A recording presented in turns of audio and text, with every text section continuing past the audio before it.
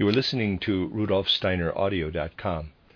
As well, you can hear these podcasts at rudolfsteiner.podbean.com. Please consider becoming a patron. There are two publishing houses, steinerbooks.org in America and rudolfsteinerpress.com in England, which are the sole publishers of Steiner into English and have given me permission to do these recordings. Please consider patronizing them as well. This is a reading of Collected Works, Volume 131 by Rudolf Steiner. 11 lectures entitled From Jesus to Christ, translated by Charles Davy. This is Lecture 2, given on the 6th of October 1911. And I think I missed that in the last lecture. Lecture 1 was given on the 5th of October 1911. Yesterday I tried to give you a picture of a form of initiation which ought not to exist, according to our valuation of human nature. This initiation, as we have seen it in Jesuitism, leads to the acquisition of certain occult faculties. But if we bring a cleansed and purified occult vision to bear upon these faculties, they cannot be considered good. It will now be my task to show that the Rosicrucian way is characterized by all that high regard for human nature which we recognize as equally our own. But we must first be clear on certain points. From explanations given previously in various forms, we know that the Rosicrucian initiation is essentially a development of the Christian initiation, so that we can speak of it as a Christian Rosicrucian initiation. In earlier lecture courses, the purely Christian initiation with its 7 degrees and the Rosicrucian initiation also with 7 degrees have been compared. But now we must note that with regard to initiation, the principle of the progress of the human soul must be strictly maintained. We know that the Rosicrucian initiation had its proper beginning somewhere about the 13th century. At that time it was recognized by those individualities who have to guide the deeper destinies of human evolution as the right initiation for the more advanced human souls.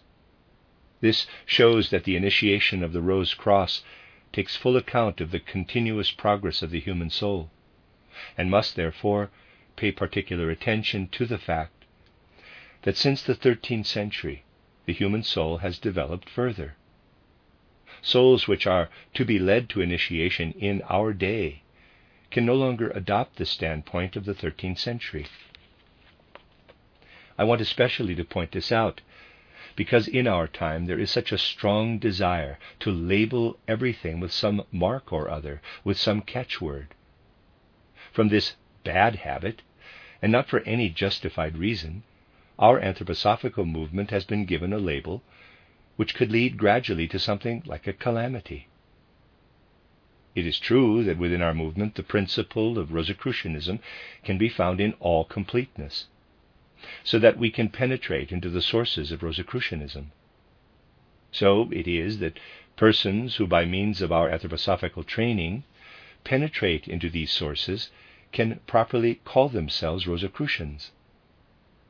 But it must be emphasized just as strongly that outsiders have no right to designate as Rosicrucian the anthroposophical stream we represent, simply because our movement has been given, consciously or unconsciously, an entirely false label.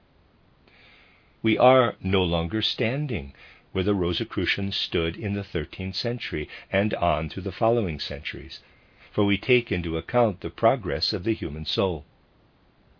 Hence the way indicated in my book titled Knowledge of the Higher Worlds, as the way best adapted for gaining access to the higher worlds, must not, without further explanation, be equated with what may be called the Rosicrucian way.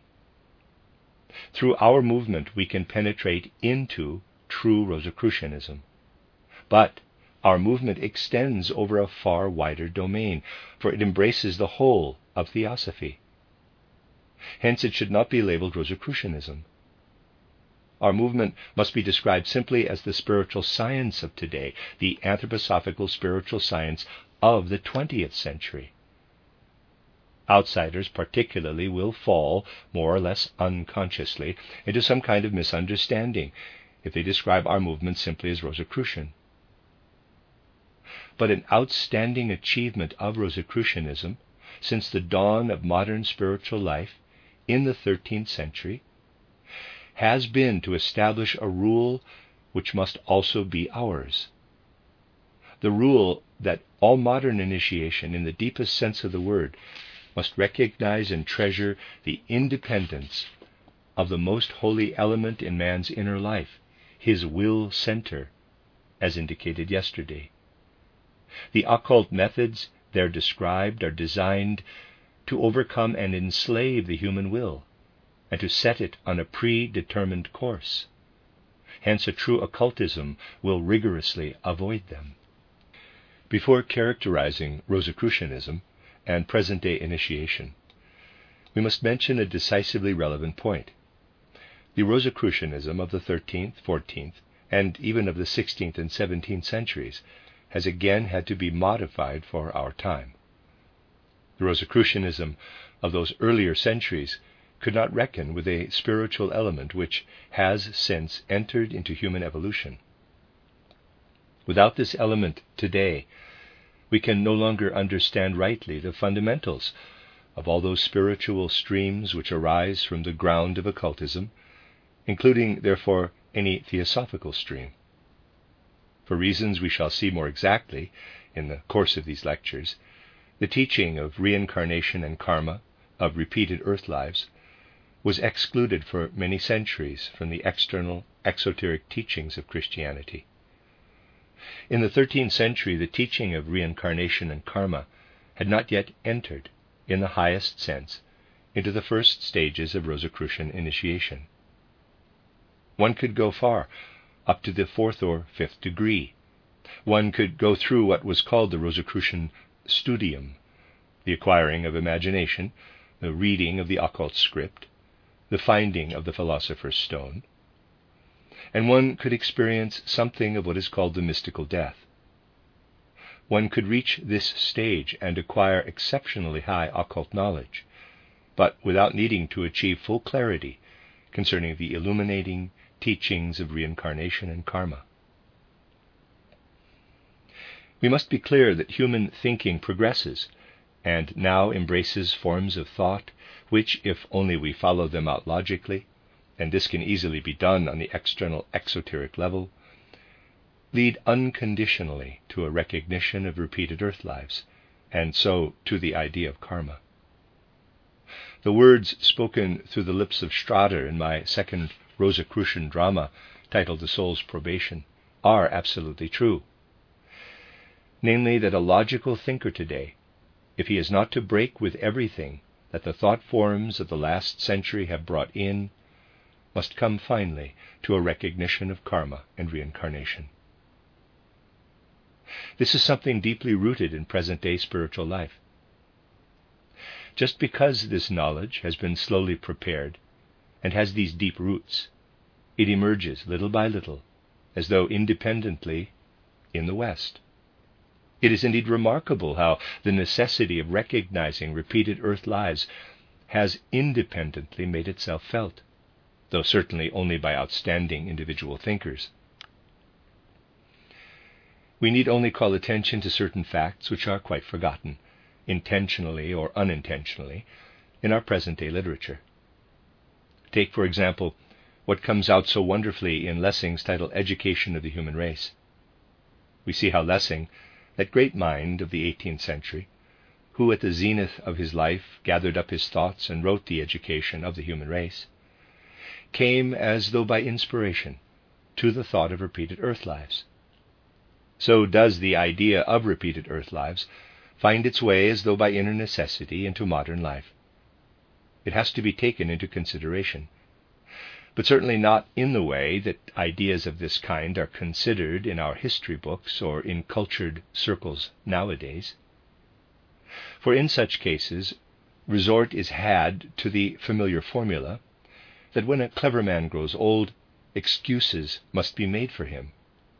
So it is said that although we may appreciate Lessing in his earlier works, we must allow that in later years when he came to the idea of repeated earth lives, he had become somewhat feeble.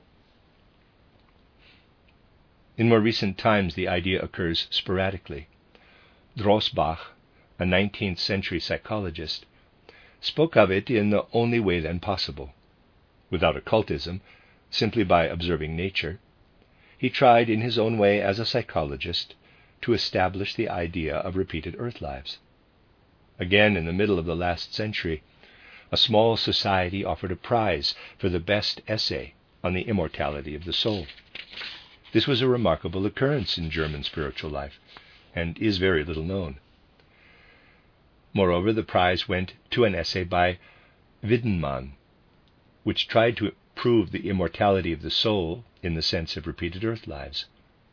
Certainly an imperfect attempt, but it could not be otherwise in the 50s of the last century, when the necessary thought forms had not developed far enough.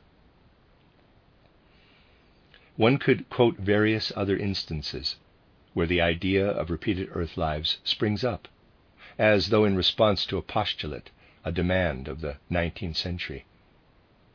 Hence, in my little book titled Reincarnation and Karma, and also in my book titled Theosophy, the ideas of repeated earth lives and of karma could be worked out in relation to the thought forms of natural science, but with reference to human individuality, in contrast to the animal species. We must, however, be clear on one essential point. There is an immense difference between the way in which Western men have come to this idea simply through thinking, and the way in which it figures in Buddhism, for instance. It is most interesting to see how Lessing came to the idea of repeated earth lives. The result can, of course, be compared with the idea of repeated earth lives in Buddhism, and even given the same name. But the way taken by Lessing is very different and is not generally known. How did he come to this idea? We can see this quite clearly if we go through the title Education of the Human Race. There is no doubt that human evolution gives evidence of progress in the strictest sense. Lessing argued that this progress is an education of humanity by the divine powers. God gave into men's hands a first elementary book, the Old Testament. Thereby a certain stage of evolution was achieved. When the human race had gone further, it was given the second elementary book, the New Testament. And then Lessing sees in our time something that goes beyond the New Testament, an independent feeling in the human soul for the true, the good, and the beautiful. This marks for him a third stage in the education of the human race. The thought of the education of mankind by the divine powers is worked out in a lofty style. Lessing then asks himself, what is the one and only way to explain this progress? He cannot explain it otherwise than by allowing every soul to participate in each epoch of human evolution, if human progress is to have any meaning at all. For it would have no meaning if one soul lived only in the epoch of Old Testament civilization, and another soul only in the New Testament epoch. It has meaning only if souls are taken through all the epochs of civilization, and share in all the stages of human education. In other words, if the soul lives through repeated earth lives, the progressive education of the human race makes good sense. So the idea of repeated earth lives springs up in Lessing's mind as something that belongs to human destiny. In a deeper sense, the following underlies his thinking. If a soul was incarnated at the time of the Old Testament, it took into itself whatever it could take. When it reappears in a later time, it carries the fruits of its previous life into the next life, and the fruits of that life into the one following, and so on. Thus the successive stages of evolution are interlocked. And whatever a soul achieves is achieved not only for itself, but for all mankind. Humanity is a great organism, and for Lessing, reincarnation is necessary in order that the whole human race can progress. Thus, it is historical evolution, the concern of humanity as a whole, that he takes as his starting point. and from there he is impelled to a recognition of reincarnation. It is different if we trace out the same idea in Buddhism. There, a person is concerned merely with himself, with his own psyche. The individual says to himself, I am placed in the world of Maya. Desire brought me into it, and in the course of repeated incarnations, I shall free myself as an individual soul from the necessity of living again on earth. This applies to the single individual. All the attention is centered on him. That is the great difference. Whether a person looks at the process from within, as in Buddhism, or from without, as Lessing does, his gaze takes in the whole of human evolution. In both cases, the same idea emerges. But in the West, the path to it is quite different. While the Buddhist limits himself to concern for the individual, the man of the West is concerned with the whole of humanity. He feels himself bound up with all men as a single organism. What is it that has taught Western man the necessity of realizing, above all, that his concern is with all mankind? The reason is that into the sphere of the heart, into his world of feeling, he has received the words of Christ Jesus concerning human brotherhood, that it is beyond all nationality, beyond all racial characteristics, and that humanity is a great organism. Hence, it is interesting to see how Drossbach, although his thinking is still imperfect, because the scientific ideas of the first half of the 19th century had not yet produced the corresponding thought forms, does not take the Buddhistic path, but a universal cosmic one. Drossbach starts from the thoughts of natural science and observes the soul in its cosmic aspect. He cannot think otherwise of the soul than as a seed which goes through an external form and reappears in other external forms, and so is reincarnated. With him, this idea turns into fantasy, for he thinks that the world itself must be transformed, whereas Lessing thought correctly of short periods of time. Wiedemann, too, in his prize essay, brings the immortality of the soul into logical connection with the question of reincarnation. So we see that these ideas appear quite sporadically, and it is right that in spite of faulty modes of thinking, they should spring up in minds such as these and in others also. The great evolutionary change which the human soul has undergone from the 18th to the 20th century is such that everyone today who begins the study of world progress must above all assimilate those thought forms which lead quite naturally to the acceptance and making credible of the ideas of reincarnation and karma. Between the 13th and 18th centuries, human thought was not sufficiently advanced to come by itself to a recognition of reincarnation. One has always to start from the stage reached by the most highly developed thought of the period. Today, the starting point must be that form of thinking which, on the basis of natural science, regards the idea of repeated earth lives as logical, which means hypothetically true. So do the times advance. Without describing the Rosicrucian path in detail today, we will bring out what is essential both to it and to the way of knowledge at the present time. The characteristic of both is that everyone who gives advice and guidance for initiation will value, in the deepest sense, the independence and inviolability of the sphere of the human will. Hence, the essential point is that through a special kind of moral and spiritual culture, the ordinary interweaving of the physical body, etheric body, astral body, and ego must be changed. And those directions which are given for the training of the moral feelings, as also those for concentration in thinking, for meditation, all this makes finally for the one goal of loosening the spiritual texture which binds together the physical and etheric bodies, so that the etheric body does not remain so firmly fitted into the physical body as it naturally is.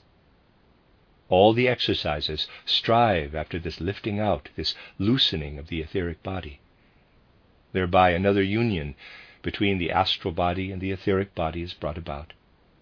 It is because in ordinary life the etheric body and the physical body are so firmly united that the astral body cannot normally feel or experience what is going on in the etheric body. Because the etheric body has its seat within the physical body, our astral body and our ego perceive only what the physical body brings them from the world and enables them to think of through the instrument of the brain. The etheric body is too deeply embedded in the physical body for it to be experienced in ordinary life as an independent entity, as an independent instrument of cognition, or as an instrument of feeling and willing.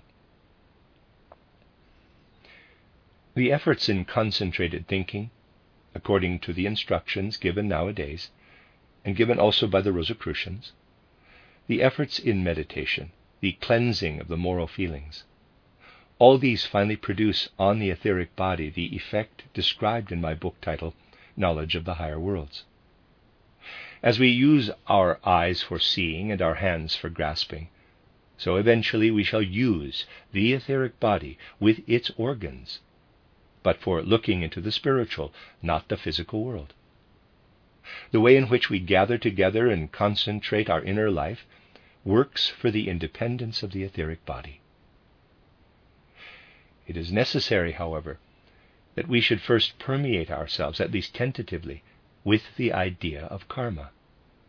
And we do this when we establish a certain moral equilibrium, a balance of the soul forces of feeling.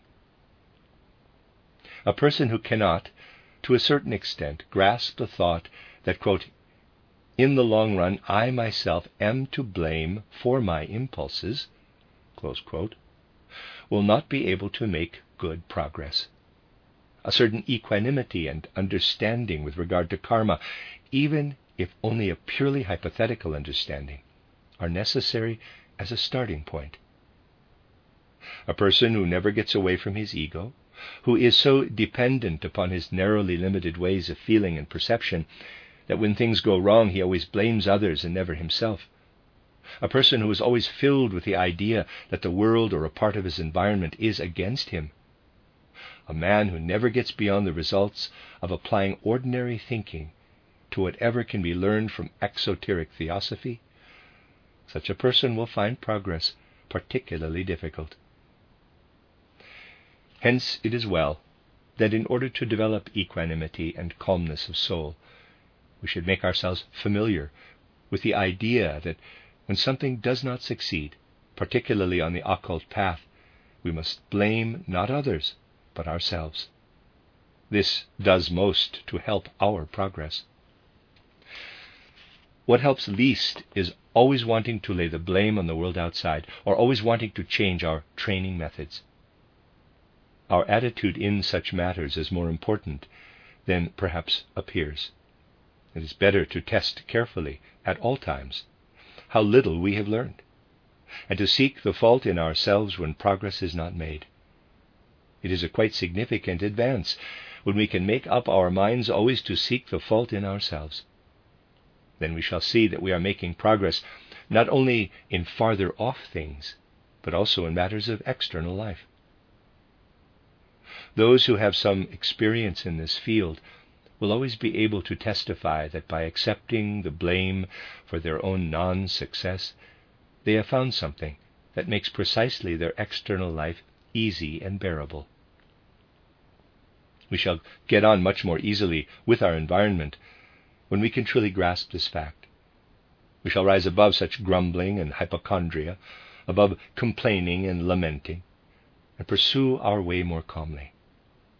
For we should reflect that in every true modern initiation, he who gives advice is under the strictest obligation not to penetrate into the innermost sanctuary of the soul. With regard to this most inward part of the soul, therefore, we have from the start to undertake something for ourselves, and we should not complain that we are perhaps not getting the right advice. The advice may be right, and yet the results may not be satisfactory if we fail to make the resolve I have indicated. This equanimity, this calmness, once we have made our choice, and the choice should come only from a serious resolve, is a good ground for meditation concerned with thoughts and feelings. In everything founded on Rosicrucianism, an important point is that in meditation and concentration we are always directed not to dogma but to the universally human. The deviation of which we spoke yesterday takes its start from subject matter that is first given to the aspirant for holding in his mind. But what if this subject matter had first to be tested by occult cognition? What if it were not in any way firmly established in advance? We must take our stand on Rosicrucian principles, one of which is that we are not in a position to decide about anything which is supported only by external documents, for example, the accounts of what took place as the event of Golgotha. We must come to know these things first by the occult path. We may not assume them beforehand. Hence we should start from the universally human, from that which can be justified by every soul. A glance into the great world, marveling at the revelation of light in the sun, feeling that what our eyes see of light is only the external veil of the light, its external revelation, or, as is said in Christian esotericism, the glory of light, and then yielding oneself up to the thought that behind the external, sensible light, something quite different is hidden. All this is fundamentally human. To think of, to gaze on the light spread out through infinite space, and then clearly to feel that in this infinitely extended element of the light, something spiritual must live, something which weaves this web of light in space. To concentrate upon these thoughts, to live in them, here we have something universally human, presented not through dogma, but through universal feeling. Or, again, to perceive the warmth of nature, to feel how, through the universe, along with the warmth, something moves in which there is spirit. Then, out of certain relationships in our own organism, with the feeling of love, to concentrate on the thought of how warmth can exist spiritually, how it lives pulsing through the world. Then to sink oneself into what we can learn from intuitions given to us by modern occult teaching. Then to take counsel with those who know something in this realm as to concentrating in the right way upon world thoughts, cosmic thoughts. And further, the ennobling, the cleansing of moral perceptions, whereby we come to understand that what we feel to be moral is reality. So we rise above the prejudice that these moral feelings are something transitory. We realize that they live on, are stamped into us as moral realities. We learn to feel the responsibility of being placed in the world as conscious beings, together with our moral feelings. All esoteric life is fundamentally directed toward universally human experiences of this kind. I will now describe how far we can go through exercises which take their start in this way from human nature, if only we devote ourselves to a clear-sighted examination of our own human nature. From this beginning, we come to a loosening of the connection between the physical body and the etheric body, and to a new kind of knowledge. We give birth, as it were, to a second man within ourselves, so that we are no longer so firmly connected with the physical body as before. And in the finest moments of life, we feel the etheric and astral bodies as though enclosed in an external sheath, and thereby know ourselves to be free from the instrument of the physical body. That is what we attain. We shall then be led to see our physical body in its true being, and to recognize how it affects us when we are within it. We become aware of the whole working of the physical body upon us only when we have, in a certain sense, come out of it, like the snake which, after casting its skin, can look upon the skin from outside, though feeling it as a part of itself. Through the first stages of initiation, we learn in like manner to feel ourselves free from the physical body and learn to recognize it. At this moment, quite special feelings will steal over us, which may be described as follows. Parenthesis, there are so many different experiences along the path of initiation that it has not yet been possible to describe them all. In Title Knowledge of the Higher Worlds, you will find much on the subject, but there is a great deal more. Close parenthesis. The first experience, open to nearly everyone who turns from ordinary life to pursue the path of knowledge, leads us to say, in accordance with our feeling, quote, this physical body as it appears to me, has not been formed by myself. Most certainly I have not made this physical body, through which I have been brought to be what I am in the world. Without this body, the ego, which I now regard as my great ideal, would not have arisen within me. I have become what I am only through having kept my physical body riveted upon me. Close quote. At first, all this gives rise to something like resentment, bitterness against the cosmic powers. It is easy to say, quote, I will not cherish this resentment, close quote. But when there arises before us in melancholy majesty a picture of what we have become through being bound up with the physical body, the effect is overwhelming. We feel something like bitter hatred for the cosmic powers on this account.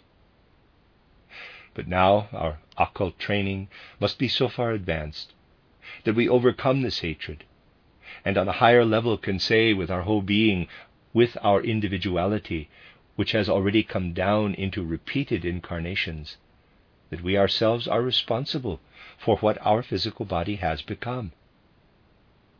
When we have mastered the bitterness, we experience the perception already often described, quote, now I know I am that very thing which appears there as the changed form of my physical being, that I am myself. But because my physical being was crushing me to death, I knew nothing of it. Close quote. We stand here before the significant meeting with the guardian of the threshold. But if we come so far, if through the strenuousness of our exercises we experience what has just been said, then from out of what is common to human nature, we recognize that we are as we are in our present form as the result of preceding incarnations. But we also recognize that we can experience the deepest pain and must work our way out beyond this pain to the overcoming of our present existence.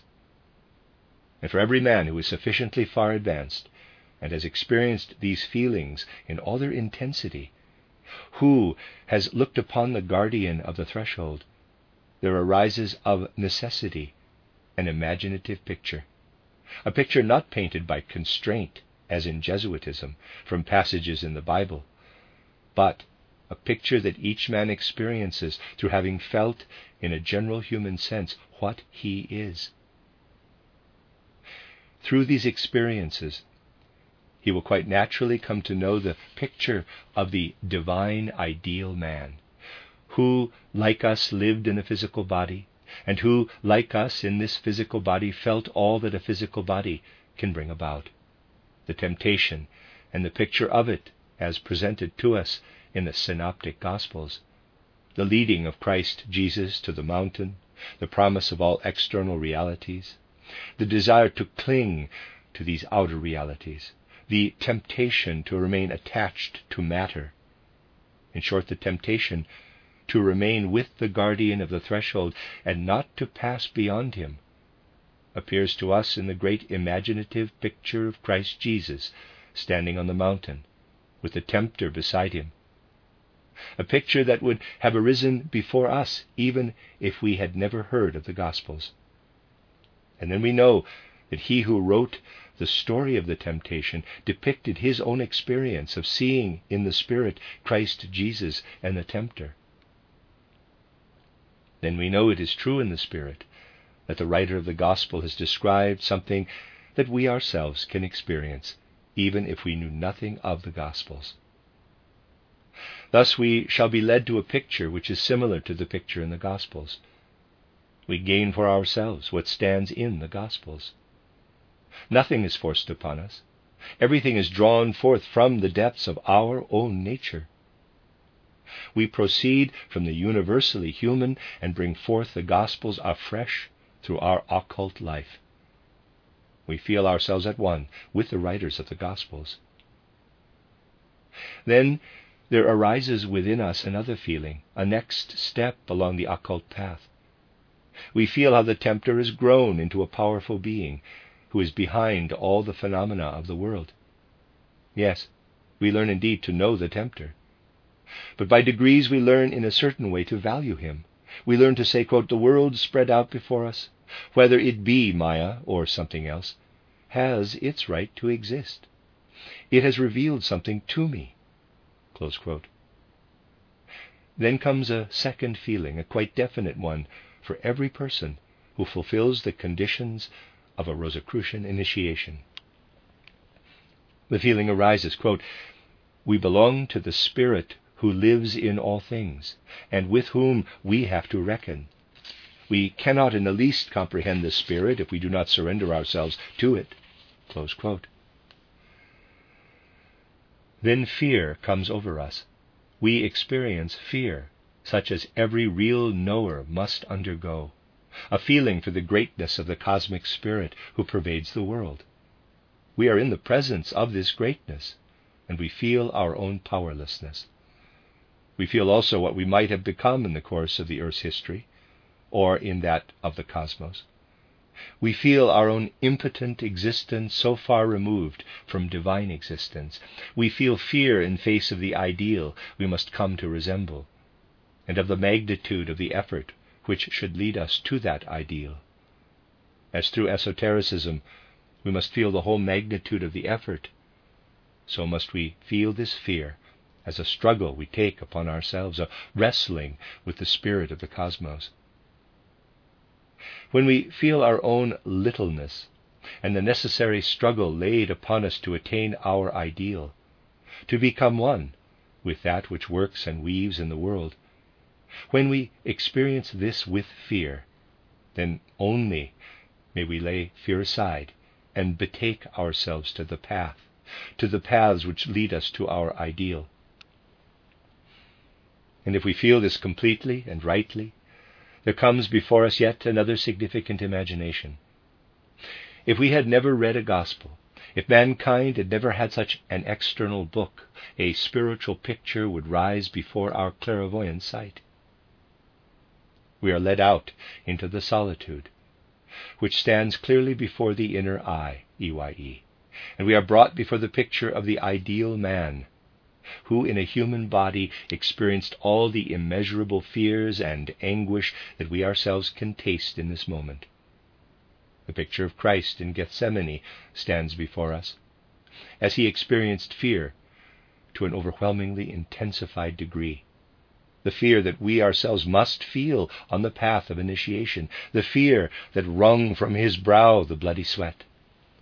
That is the picture we encounter at a certain point on our occult path, independently of all external documents.